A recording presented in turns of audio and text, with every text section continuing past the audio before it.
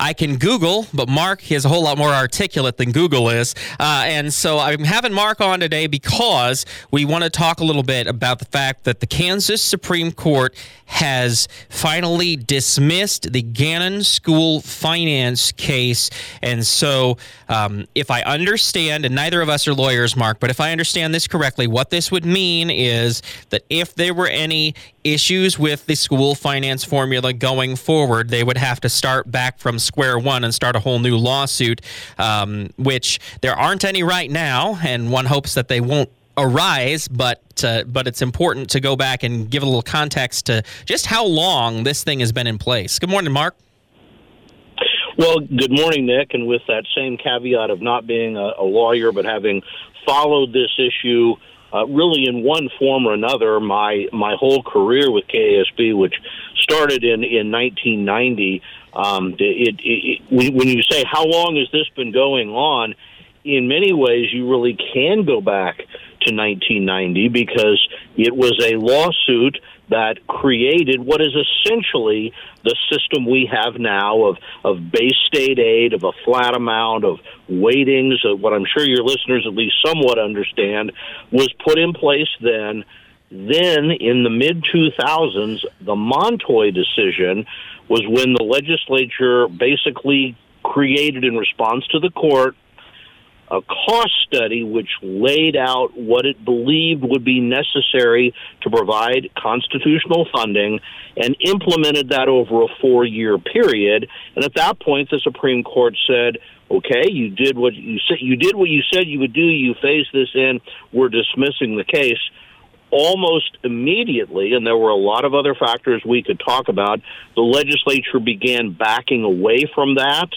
But because the court had dismissed the case, it took a new lawsuit, and that's why Gannon is separate from Montoy, where, in effect, everything started over. But for the most part, the issues in Gannon were to say you had kind of set up a system for both equity and adequacy based on evidence. The legislature then failed to fund that. The court ultimately found with the plaintiffs in Gannon. The legislature then did adopt a plan, as we all know, to phase it in over an even longer period, ultimately 6 years. But in this case, the court waited for the whole duration of that to be done. And at this point now with dismissing, yes, as I understand, the critical thing now is up until this point, if the legislature had, say, missed a year of the phase-in, basically said, well, we were supposed to do this year as part of that phased-in process, but we're not going to do that, the plaintiffs could immediately go into the court and said, they're not doing what they said they were going to do, they're not doing what you said they needed to do. The court could have acted immediately. Now it would, in effect, take a new case, a new trial, a new body of evidence in order to go forward.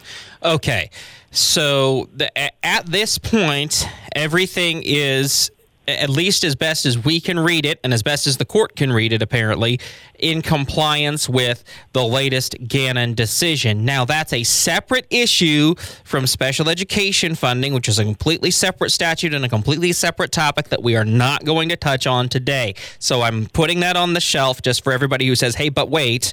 That's a topic for another day. We're sticking to Gannon today. And the point of this is to say that the basic school finance formula, and to call it basic is, quite frankly, a misnomer. The complicated set of I don't know, the Rube Goldberg thing that we have that is our school finance formula in Kansas was created back in the 90s in response to a lawsuit. And so that's what this all is about, really. That's correct. And over many years, and really, Nick, if you want to go back even further, I was alive. I don't know if you were. It was in the early 1970s that the first lawsuit in Kansas went forward, at that time arguing about tax equity. And that's what created the first major statewide system called the School District Equalization Act. And that basically ran school funding from the mid-'70s to the early 90s. And then again, at that point, a new series of lawsuits basically said that the legislature was, despite the name of that, was not really providing equal funding for every child across the state, or at least was not providing it with a equal tax effort. In other words, much more burden was required of lower wealth communities and taxpayers, and that's really what put in place the system we have now. I think one of the other developments that it's also important to keep in mind is 30, 40 years ago, most of the emphasis was on what we call equity because of differences in local wealth. Now, an important part of these decisions might be what we call adequacy, which is saying, are we providing enough to meet the diverse needs of Kansas students? And you talk about that complexity, but it's important to understand that complexity, all of that complexity has come about by the legislature responding to new concerns or new cost studies that really are about saying, here's a group of students that traditionally does not, maybe struggles, maybe they got special circumstances. And so how do we provide funding which makes sure we can meet the needs of those kids? That's where a lot of the complexity comes into play. And as you said, special education is just one example.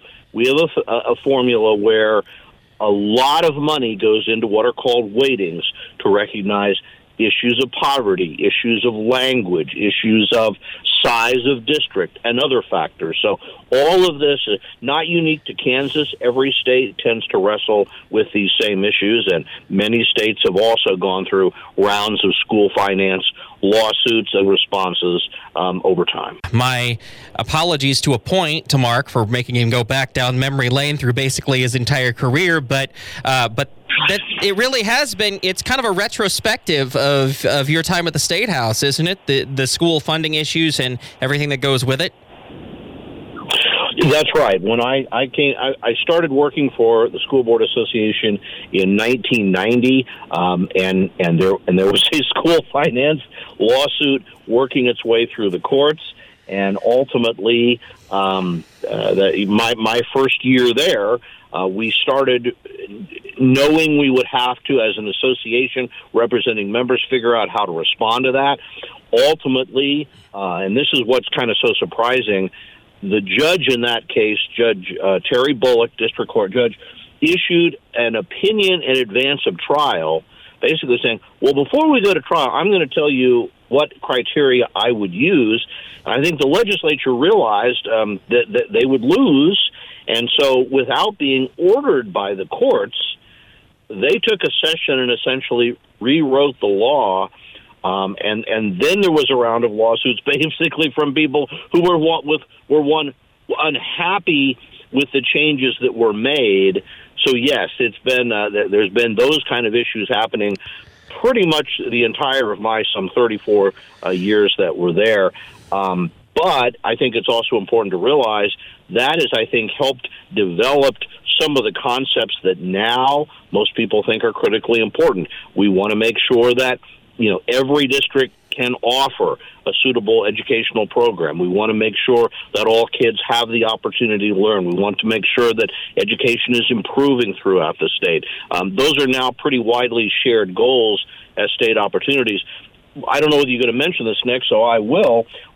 We may kind of have a chance to do this again looking forward, because in adopting the response to Gannon, the legislature also put a sunset on the entire formula, I believe in 2027, which basically says the law will expire unless the legislature will, in effect, they could keep the same framework, but they're in effect going to have to take another look at how the system is working. And so I think school leaders around the state, need to kind of be aware of that and be thinking about, it's always important to look at what is working well now, what is not working well, how could we improve things, and maybe have a chance to try to be a little proactive about where we go forward in education in the state. We can learn from the past, but the real question is, how do we help make things better going forward? I wasn't sure whether I'd get there, Mark, but thanks for that, because I had a chance following the legislative forum on Saturday to have a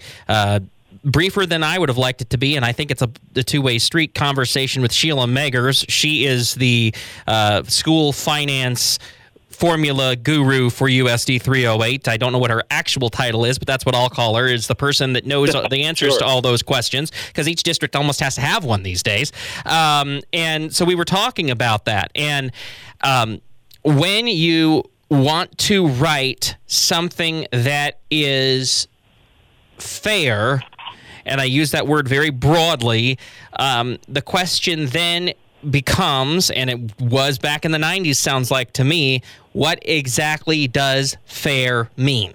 And that's where this Gannon decision, at least for those who've got kids that are 2 or 3 years out from being done with school, those kind of things, your high school students are probably going to be okay as far as there's not going to be major changes. But anything middle school and below, we don't know what that formula is going to look like.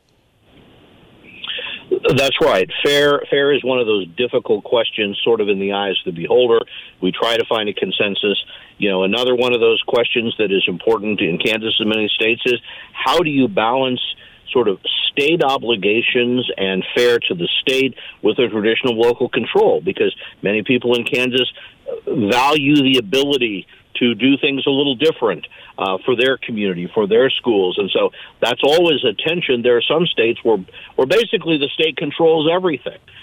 Kansas has always left a lot of local flexibility, but then that kind of runs into the issue in some ways of saying, how do we make sure that every child, because as Judge Bullock said all those years ago, the state's obligation is to the individual school child to make sure they are getting the education they're entitled to under the Constitution. So that state versus local, that question of what is fair, and then, of course, the other thing that we always point out, if you're changing a formula for funding that sets how money flows, it tends to be that unless you put in more money, then you're going to have winners and losers. And that creates a whole other set of issues when it comes to making change or phasing something in. And that also keeps on the shelf, because we're out of time, Mark, the federal obligations that have been created and somewhat unfunded or underfunded through IDEA regarding special education, which, again, I said we weren't going to be able to get to today because I knew we'd run out of time just talking about Gannon. But having said all of that, Mark, I guess the thing I would say is what I was told by legislators at that legislative forum that I referenced earlier is they expect there to be nothing done this session to change anything. That's all just going to go on through the system. And then there's a set of elections this fall where folks can make policy choices at the ballot box as to where things go going forward. I think that's right. I think and I'm not directly involved anymore, but it looks like this session is not really going to be about opening up a lot within school funding, but everyone needs to know that's on the horizon.